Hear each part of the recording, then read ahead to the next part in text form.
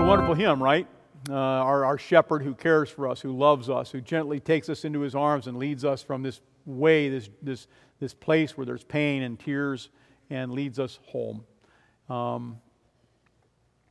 Paul, speaking to the pastors in Ephesus, wrote this: "Pay careful attention to yourselves and to all the flock which the Holy Spirit has made you an overseer, and care for the church of God, which he obtained with his own blood."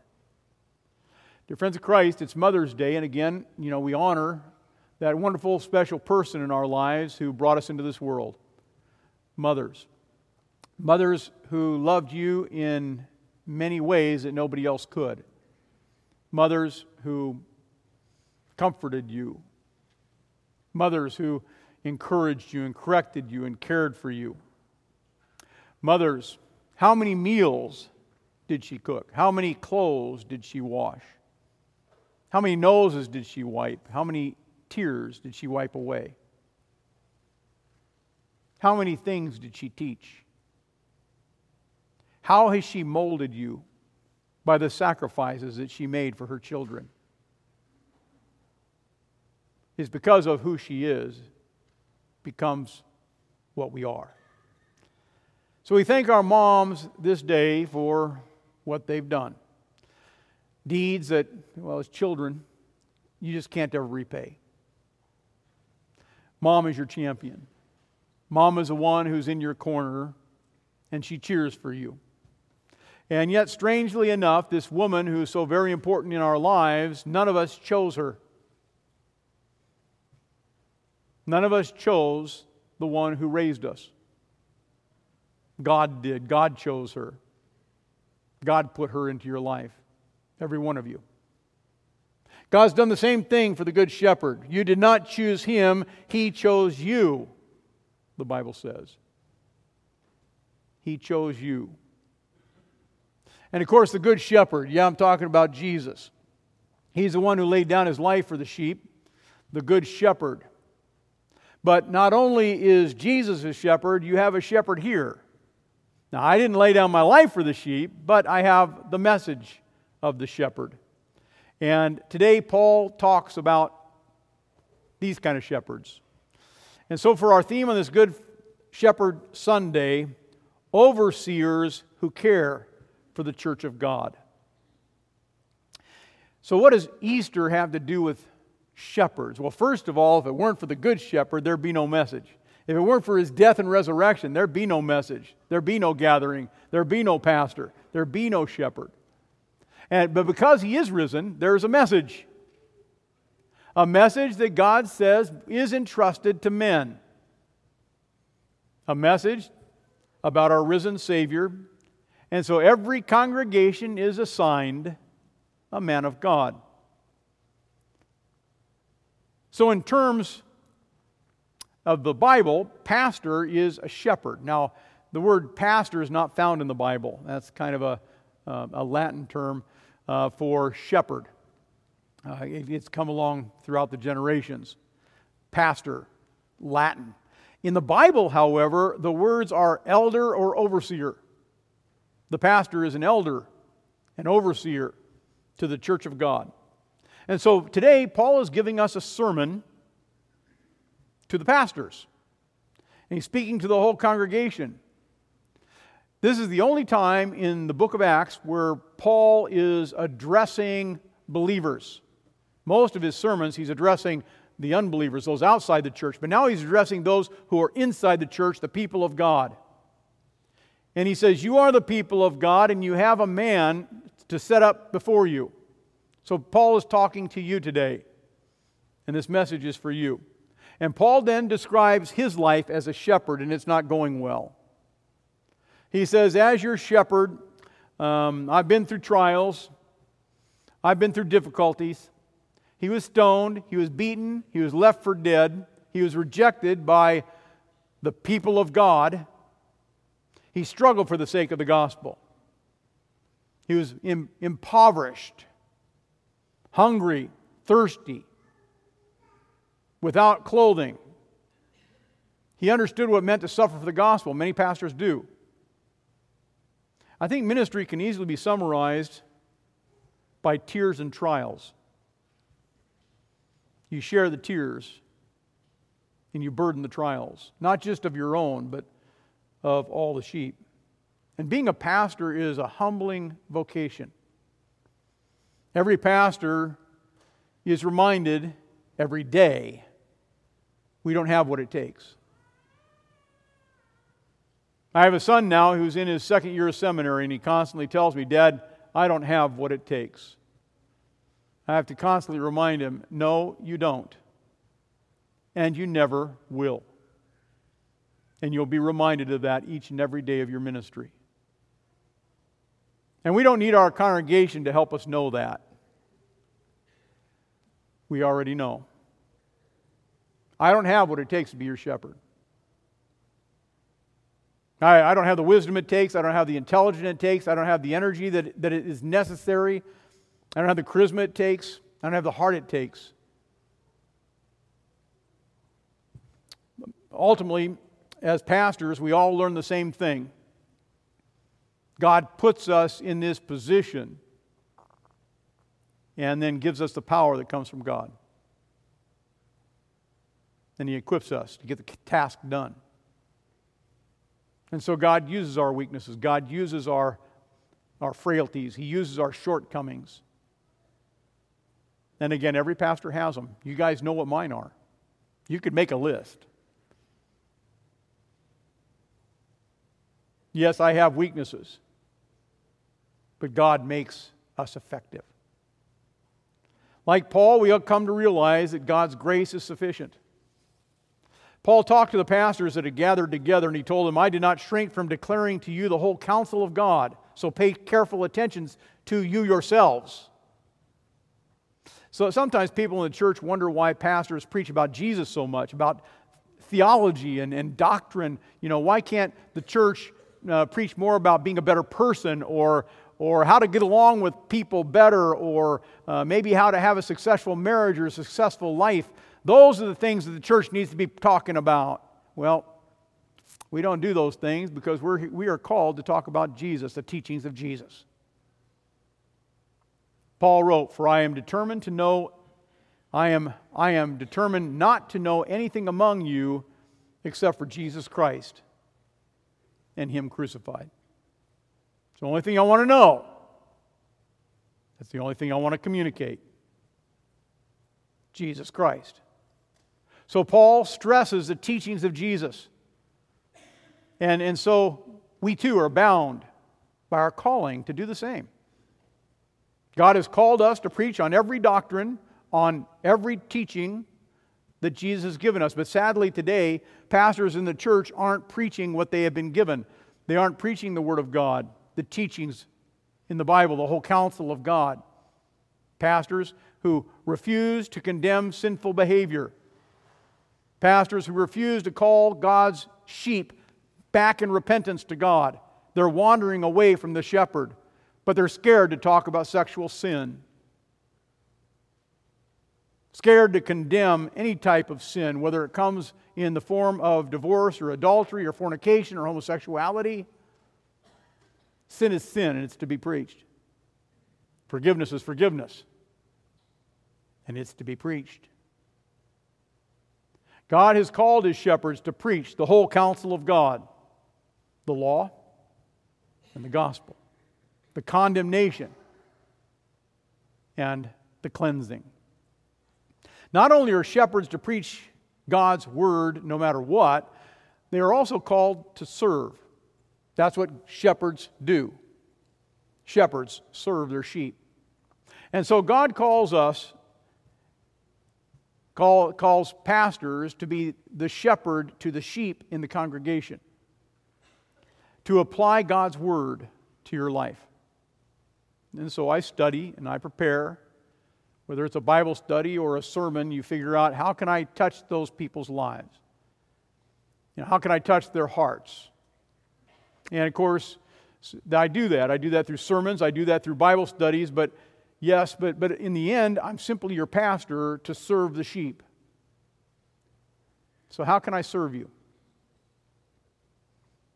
Every month I go serve our shut-ins, give them communion. Got about 50 of them. They know who I am. Their shepherd visits them. I've got other people in the church who call me up and they say, Pastor, we need to spend some time together. I visit with them. Do you have a problem? Is something keeping you awake at night? Maybe you're stuck in a sin, maybe fighting depression. Maybe you don't know what to do. And you want to do the right thing, but you don't know what the right thing is. You have a shepherd. I'm here. I'm ready. I'm listening. And I'm here to encourage you. I'm here to equip you. I'm here to correct you. I'm here to comfort you. I'm here to pray with you. I'm here to advise you, to help you grow and to apply God's Word into your life that you walk the journey of eternal life. It's an interesting relationship between pastor and congregation, the sheep. Sometimes it's very close. Sometimes you're very close to the members of your congregation. Sometimes not so much. But I'm here for your eternal good, and all you have to do is call, text. Let's get together. Let's talk. Sheep to shepherd. Paul told the Ephesian pastors, pay careful attention to yourselves and to all your flock, in which the Holy Spirit has made you an overseer, to care for the church of God, which He obtained with His own blood. So God has called pastors. It's a divine calling. It's sinful men put into a divine assignment. I will disappoint you, as the sheep disappoint their shepherd. We will disappoint each other, but all of us have been cleansed and forgiven. God uses sinful men to accomplish His divine purpose, to accomplish His purpose to guide His people. And that means when you get weary of hearing my voice, and I would imagine after 25 years you have, you can at least take comfort in knowing that God has matched us up together. It's a match made in heaven. And likewise, it's comforting for the local pastor to know that he has been called into your midst. He has a job to do, no matter how difficult, no matter how stressful, no matter how busy that job may be. And yet it's not always easy to appreciate your shepherd, the shepherd that God sends. Every pastor has strengths. Every pastor has weaknesses. On my first day of ministry back in Oberlin, Kansas, I had a woman come up to me and she said, Pastor, we wanted an older man, more experienced shepherd, but I guess you'll do. And she's correct. God's shepherds will do. Paul says this is the bottom line. Be shepherds of the church of God, which He obtained with His blood. The church doesn't belong to pastors, and the church doesn't belong to you as lay people. I know we call it our congregation, and that I'm a member of First English, and the pastor says, this is my congregation, but it's not. It's the church of God. It's a church of the Good Shepherd. It's His church. Jesus is the Good Shepherd who laid down His life to save you. The Good Shepherd who died to save the sheep and rose again. And the people didn't appreciate the shepherd. They didn't appreciate all that. They rejected His message. They rejected who He was. They rejected His ministry. Then they nailed Him to the cross. They didn't like what He had to say. Jesus' ministry was tough. Yet while pastors in the church are sinful with human flaws, Jesus was not sinful, and He had no flaws. He was perfect. He was a perfect Good Shepherd. They rejected Him anyway, still rejected His message. But Jesus was patient. Jesus was resilient. He was loving, even in the face of opposition. And from the cross, He said, Father, forgive them. They don't even know what they're doing. The love of a Good Shepherd. Because the Good Shepherd loves His sheep. The Good Shepherd loves you. And the Good Shepherd shed His blood to save you. And He never would have done that if He didn't love you and want to prepare and want to provide for your spiritual care. As sheep of the Good Shepherd, you need to know you're precious and you're priceless. You're a treasure. You won't learn that anywhere else. The church is here to tell you, you are valued and you are treasured in the eyes of Jesus. It doesn't matter what you're going through. It doesn't matter how much your life has been filled with fear and failure. No matter what you've encountered in this life, it doesn't matter. Jesus loves you and embraces you. And He takes all that you have, give it to the shepherd, give your life to the Good Shepherd, lay it at His feet, and live in that quiet confidence that He suffered, He died, and He rose again, and one day He's coming back, the Good Shepherd, to take you home to live with Him forever. You've been washed with the waters of holy baptism. You've been given that meal of His body and blood so that the Good Shepherd can make you His temple and that He lives in you. You are a child of God. You are the flock, the sheep of the Good Shepherd, for whom the shepherd laid down His life to save the sheep. And I, as a shepherd of the Good Shepherd, have the high and holy calling to preach the Word of God to you, to guide you in the waters of baptism and in the bread and wine, to draw you closer to where Jesus comes to you, to encourage you and make sure that you have that hope week in and week out. You need to hear that good news. We live in a fallen world. There's plenty of bad news. Plenty of bad news. Cross-bearing struggles. You certainly get a sense of that when Paul talked to those Ephesian pastors. He talked about imprisonment and he talked about afflictions, and he wrote, I know that after my departure, fierce wolves are going to come in among you, and these fierce wolves are not going to spare the flock. And from among your own selves there will arise men speaking twisted things, lies, to draw away the disciples after them. Therefore be alert, remembering that for 3 years I did not cease day and night to admonish everyone with tears. So I'm here to admonish. Sometimes I do it with tears. But the world says twisted things. Twisted things to draw you away from God. Many listen to the twisted ways of the world, the twisted words of the world, but they won't listen to the words of their shepherd. Graduates, as we honor you today, you need to beware. You're going out into a world filled with wolves that want to destroy you too. Our culture too says twisted things, lies, to draw you away from God's Word. Our culture distorts God's Word. Think how our culture has changed the definition of marriage and sexuality. They say things that 70 years ago really would have been absurd, crazy. Today it's normal. So what can you do? Well, graduates, find a shepherd. You're going away from home. Find a shepherd. Listen to him. Find a pastor that teaches about Jesus. A pastor who will remind you that you have a good shepherd that follows you wherever you go, and he calls you back, and he keeps calling you back to the flock, calling you away from your sin, to repent, to come back to him. And Jesus says